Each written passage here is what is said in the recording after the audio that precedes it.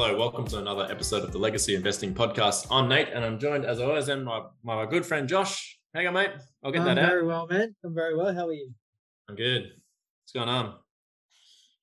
Not too much, mate. Just blown away by the drops in the market. It's pretty interesting. So, yeah, well, let's quickly discuss. We obviously got a topic to get through, but I think it's definitely worthwhile chatting about what's going on at the moment. It's the 10th of May on recording day here, and so the volatility continues in the markets. The US overnight, massive drops on all three indices. The Nasdaq, S&P, and All Ords, and I think the Nasdaq was down or something like that, 4.2%. So crazy. Yeah, everything's down. Hey, I know we've looked at Bitcoin a little bit, and as much as I say we've looked at Bitcoin, it's still something I'm not overly interested in. But it's it cracked below 30 again, I believe.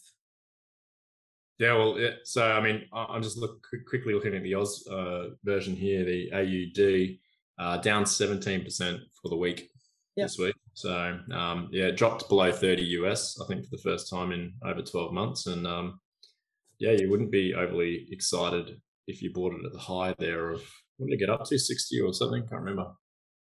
Yeah, it got 67 US.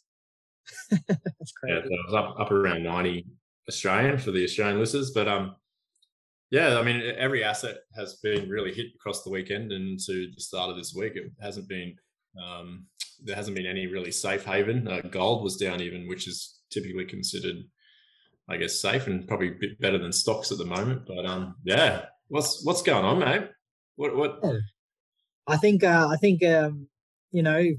people are a little bit more worried about how, especially in the US, from what I could read, how quickly or aggressively interest rates may be risen to offset the inflation. And even though, is it Jerome Powell you were saying? I believe he came out and said, that they wouldn't punch it up like 0.75% this month. However, I think there's a fears that that's still going to happen. So it'd be interesting to see what happens. I don't follow it all that much. I try to stay out of like the news and that. Like, I was even reading a lot of articles in about like property and that, and the guy who leads AMP, and just the language around it kind of annoys me. So one thing that always gets me is like, we just had like a 0.25% interest rate rise, and they call it a hike, and it's always called a hike as if it's just like, we've just gone up. Interest rates just went up 100%, because we were at a 0.1 or something. So, we're at 0.35 or whatever it is now. But it's just the wording around it just creates fear, fear in the listeners, and it's just silly. So, hey, what do you do? Yeah, it's a big news week over in the US. So things obviously were tailing off towards the end of last week, and then we had that huge big Bitcoin crypto plunge over the weekend. I think tonight's a key night in the US. I think the inflation data comes out for the previous month, which I'm not sure includes all the probably the Russian war setbacks and Chinese lockdowns. And so I guess there's two camps. One that thinks maybe inflation might be a bit better than expected. And in that case, people believe the Fed will be a bit more dovish in hiking interest rates, and thus the share market might go up. And then you've got the camp of, if inflation's higher than expected again, the Fed will have to be a bit more hawkish and really start punching interest rates up. So the volatility will probably continue, I would dare say. Yeah, definitely. And it'd be interesting to see if that volatility is green or red, because we've had a pretty big week, haven't we? And I think looking at the US indices, most of them are down 10 to 20%. From the high.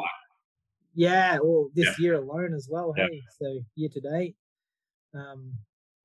So that's definitely a bull. Oh, bull. Sorry, it's definitely not a bull market. Definitely not a bull market. Yeah. No. So we got the Nasdaq hit a high of 16.2, and it's sitting at 11,600. So yeah. For the and even looking at the Dow Jones Industrial, which is, usually your less volatile kind of market. It's down 11.86 year to date. So hit a lot less than the other guys, but nonetheless, it's a big drop. Lots of people losing money. That's the thing here. People even the pros. Yeah. And what happens? What happens moving forward when people start to get that real fear of losing money? Like we've seen that happen in 2008. We've seen that happen recently in 2020. When it starts to, when you got a bit invested, especially like $1 million, 10% is $100,000. It's not a happy loss, is it? No. Especially if you're heavy tech, like the Nasdaq year to date's down 26%. That's, if you got $1 million invested, that's 260 grand gone.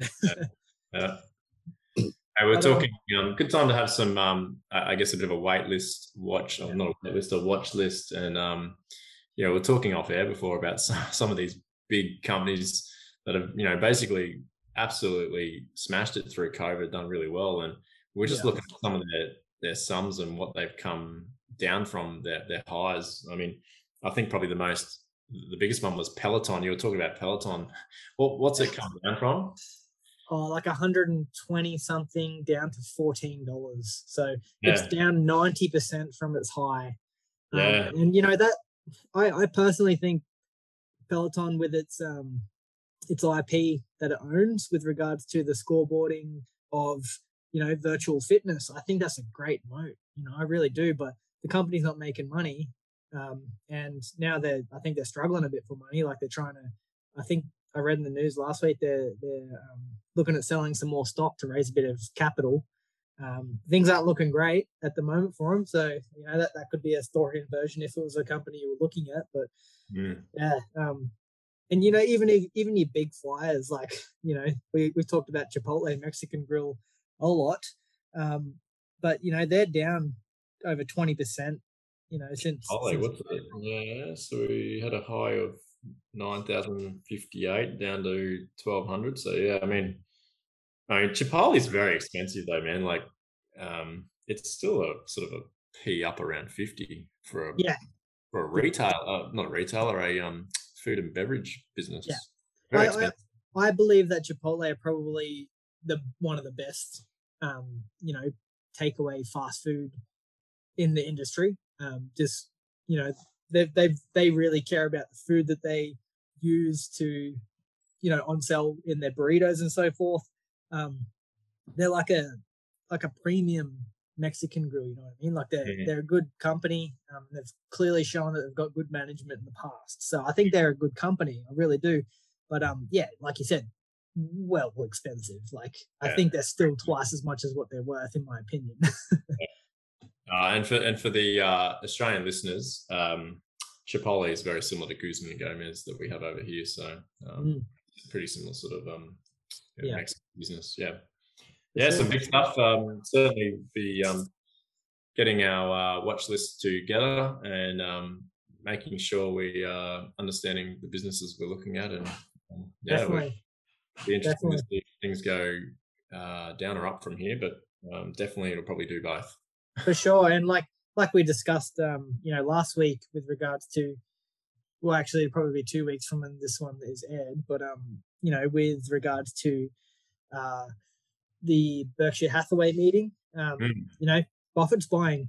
So it's interesting to know that Buffett is buying at the moment.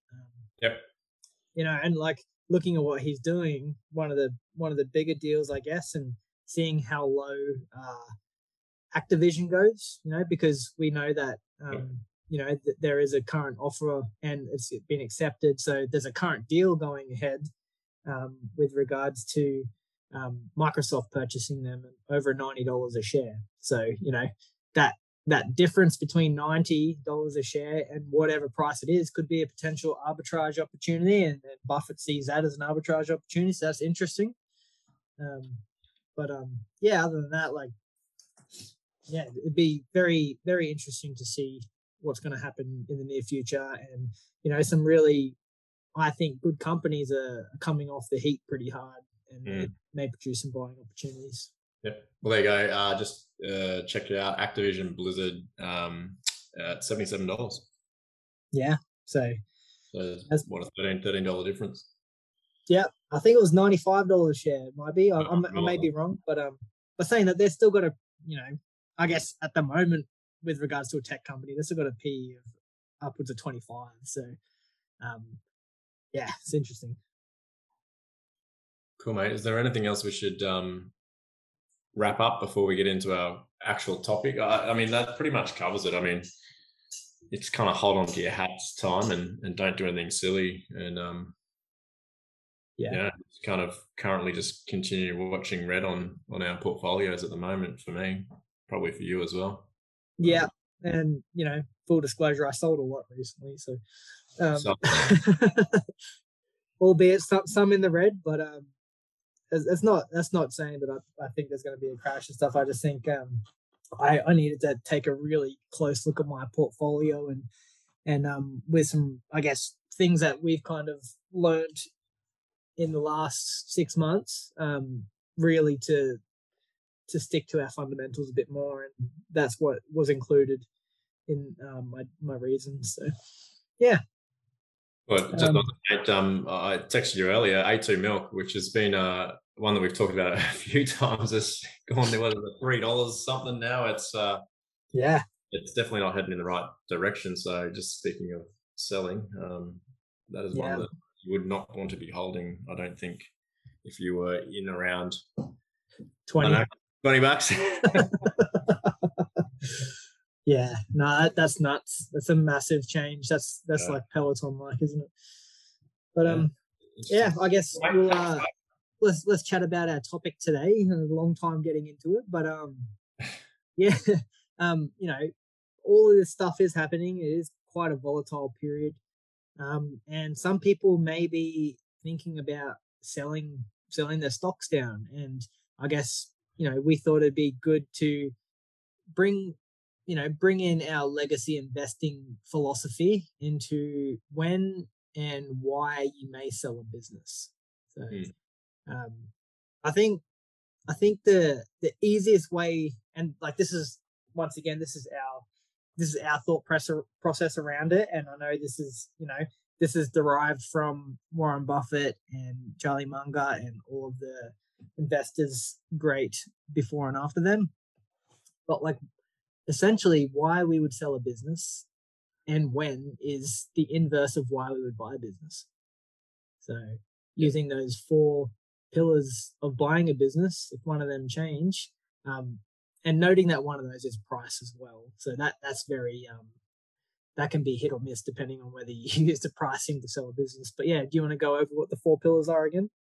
Yeah, so we got understanding business, we've got management, we got moat, and we've got margin of safety. Yeah. So essentially, like it's really based on that. Has it changed in a way that I no longer understand the business? Has there been a massive fundamental change to the business, to what they do as a business, that I can now no longer go, all right, I know what's happening here. Like Chipotle Mexican Grill turns into a car manufacturer. Like that's a massive, like, probably a silly example, but if something changes intrinsic to the company that you can no longer go, I know about this, I don't understand what's happening, or something's really changed, that story's changed, then probably, whether or not you sell it straight away or whether you look into it. But like, legacy investing style, if something changes to a point where you can't be confident in your investment, then it's no longer an investment. I think one of the ones that we've come across recently and really made us probably think and make sure we dig into even more, or maybe have it as, I think we did a podcast on a couple of, maybe a month or so ago, is management. A change of management. Is that that's obviously a red flag, but there's a few companies we like or have liked in the past, and I think recently over the last 6 months, management have left or exited in circumstances that possibly haven't been very open, or for whatever reason it's not known. But that for us, you're talking about the inversion of the story, that starts to bring about some red flags, and may definitely, it's something you want to go, okay, what do we still believe in this management. If the CEO is going out, walking out the door, or has been ousted, or whatever it might be. Yeah, definitely.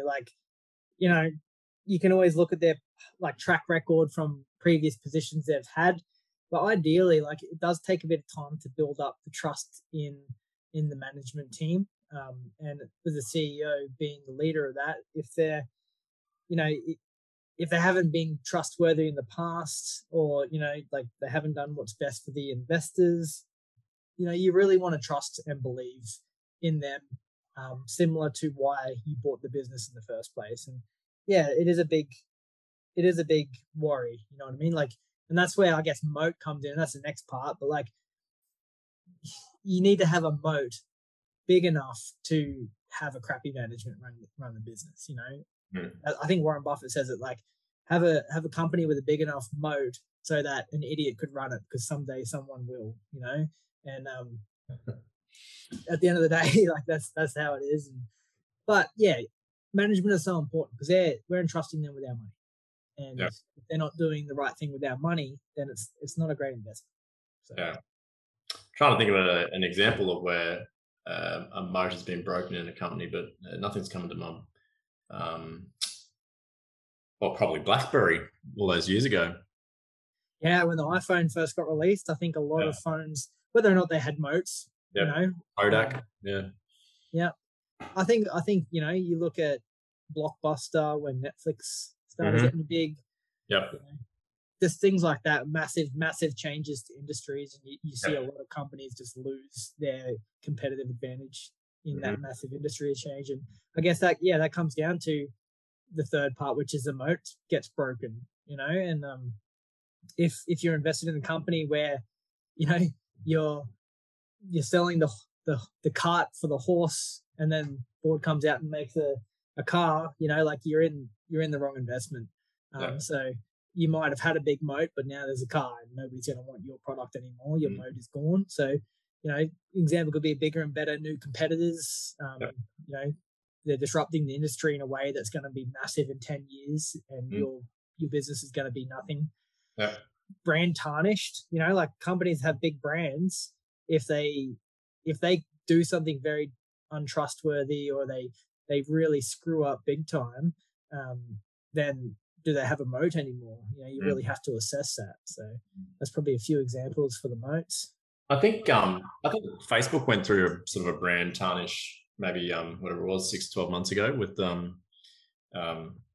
sort of around security and stuff like that, I think, wasn't it? Yeah.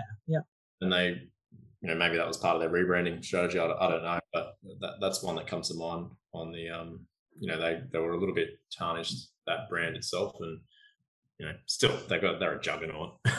Yeah, exactly. We talked about last week in terms of how many users they got each week or each day it was. Yeah. So they've got much more than a brand moat, in my opinion. But the brand moat, Facebook, Instagram, two of the biggest platforms ever. But yeah, they've also got what we talk about as a network moat, or a secret network moat, and that's just where the platform itself is going to generate more users. The user's going to talk about the platform itself, which is going to generate more users, and it's just a win-win situation for them in that instance. But I think the interesting one to talk about here is the margin of safety price, because from our point of view, that doesn't have to be a reason to sell a company. No.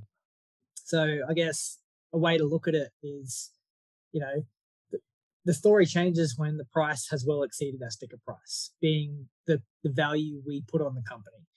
And there's a few things to note with this. Is if the company is still a great company, it's a wonderful company, it's still compounding your money, then is it worth holding onto for forever, regardless of the price? If it matches your values, like Warren Buffett talks about, the ideal investment is investing and then never selling that company. And he's done that with some companies. So if it's that great, then just because it's having an up bullish period, is it worth selling? I guess it just comes down to what you want in your investment portfolio. So yeah, I found this one tricky, mate, in terms of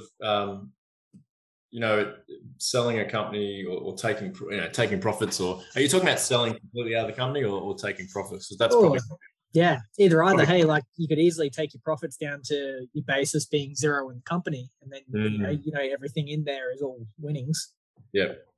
Yeah, so I mean, I find this one tricky because, like you said, if it's a good company and it gets probably maybe a bit too much heat in the company or the share price. I always find it a little bit tricky to sell. You obviously you get pinged capital gains tax, and the other thing to consider too is if you've held a company long enough, the dividend returns each year can sometimes be fantastic. I mean, you look at Buffett and See's Candies.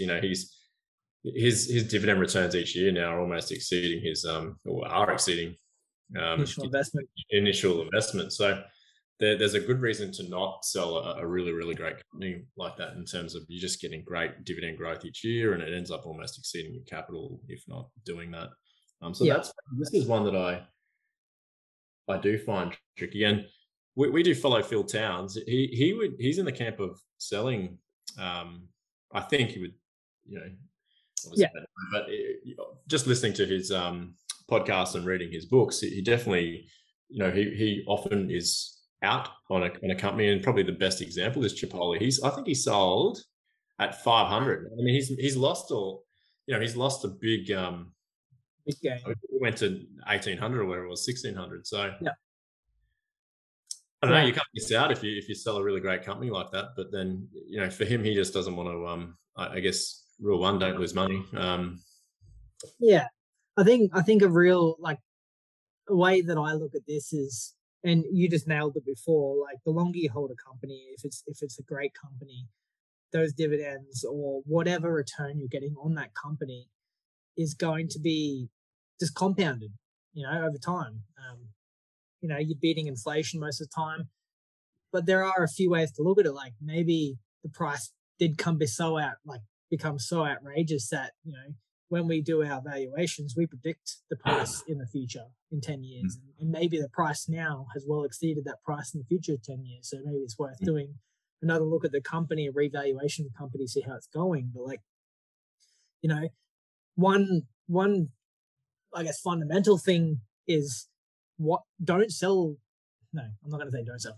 One fundamental thing for me here is, if I'm looking at selling, if I think that the company is still a great company, but the price is just outrageous, and I've got a big capital gain there that I'm happy to take, have I got money? Have I got another company to move that money to? Because if I'm just taking it into cash, then I'm losing it to inflation. So it's why would I sell a great company because I think it's overpriced just to have cash? In my mind, it's pointless. But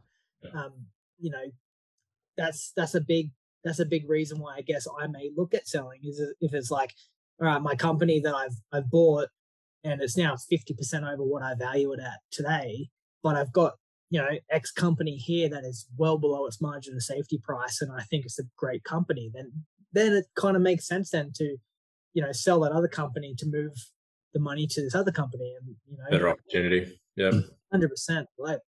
If I was to say a few examples, of what you could look at if you're willing, if you wanted to be aggressive, then and you maybe have a little amount of capital to start with, and you want to be really aggressive, and you've got a few companies that you believe are on sale. It's just aggressive thing would be to buy at your margin of safety and sell it as soon as it hits its intrinsic value, so you can move that capital then to another company to buy it at its margin of safety and so forth. Or maybe a bit more less aggressive could be you buy it at its margin of safety and you sell it once it hits 50% above the value that you give it, because then you think, okay, it's a bit more thing that I valued it conservatively anyway, so maybe this is where its value is, or it's over whatnot. You could potentially look at creating cash flow by selling call options to create that cash flow until it does go over that value, so you're lowering your basis and making more of a capital gain. But at the end of the day, I think we, as a legacy investors, we look at buying a company, as long as that story doesn't change, we're happy to not sell it. Yeah. The other reason we probably, and we touched a bit on it on our sort of Barber podcast a few weeks back, is tax harvesting. Mm. You see the big guys do it quite often.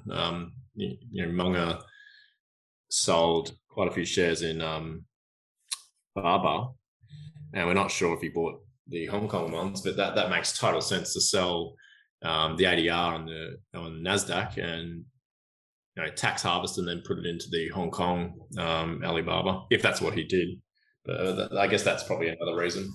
Yeah, definitely. And another example is that, like we also talked about, was like Mohnish Pabrai, who, sold Alibaba at a loss, but rather than doing the traditional tax harvesting, because you have to wait 30 days in America, you have to wait 30 days to buy the company again. Otherwise, it's illegal tax wise. He moved his money to a company that he thought was better in Tencent. So that's that kind of thing. It's like you can take a loss in tax harvests if you've got another opportunity. So another reason to potentially sell. Shifted across, yeah, definitely. But there was one, if I could say, one big thing that popped out there is one thing that was a constant in every single one of those, and it comes down to our philosophy, our principles, is always buying at the margin of safety. That's the protection against the downside, isn't it? Just to define margin of safety again, if you can go back and listen to our first few podcasts that we've done, but margin of safety for us is like, we come up with a sticker price or an intrinsic value of that company, and then we discount it 50%, and that's what we're calling margin of safety. So essentially we're trying to get a 50% off sale on stocks, which has been hard to do and is getting a bit easier. Actually, there's quite a few companies out there at the moment in this sell-off this year that are starting to hit margin of safety prices. Yeah, in our opinions, yeah, for sure. Getting a little bit exciting. It is. Yeah, and personally, I'm excited to start dipping my toes into a few of these companies, and I rate a few of these tech companies that have come off the burners pretty hard.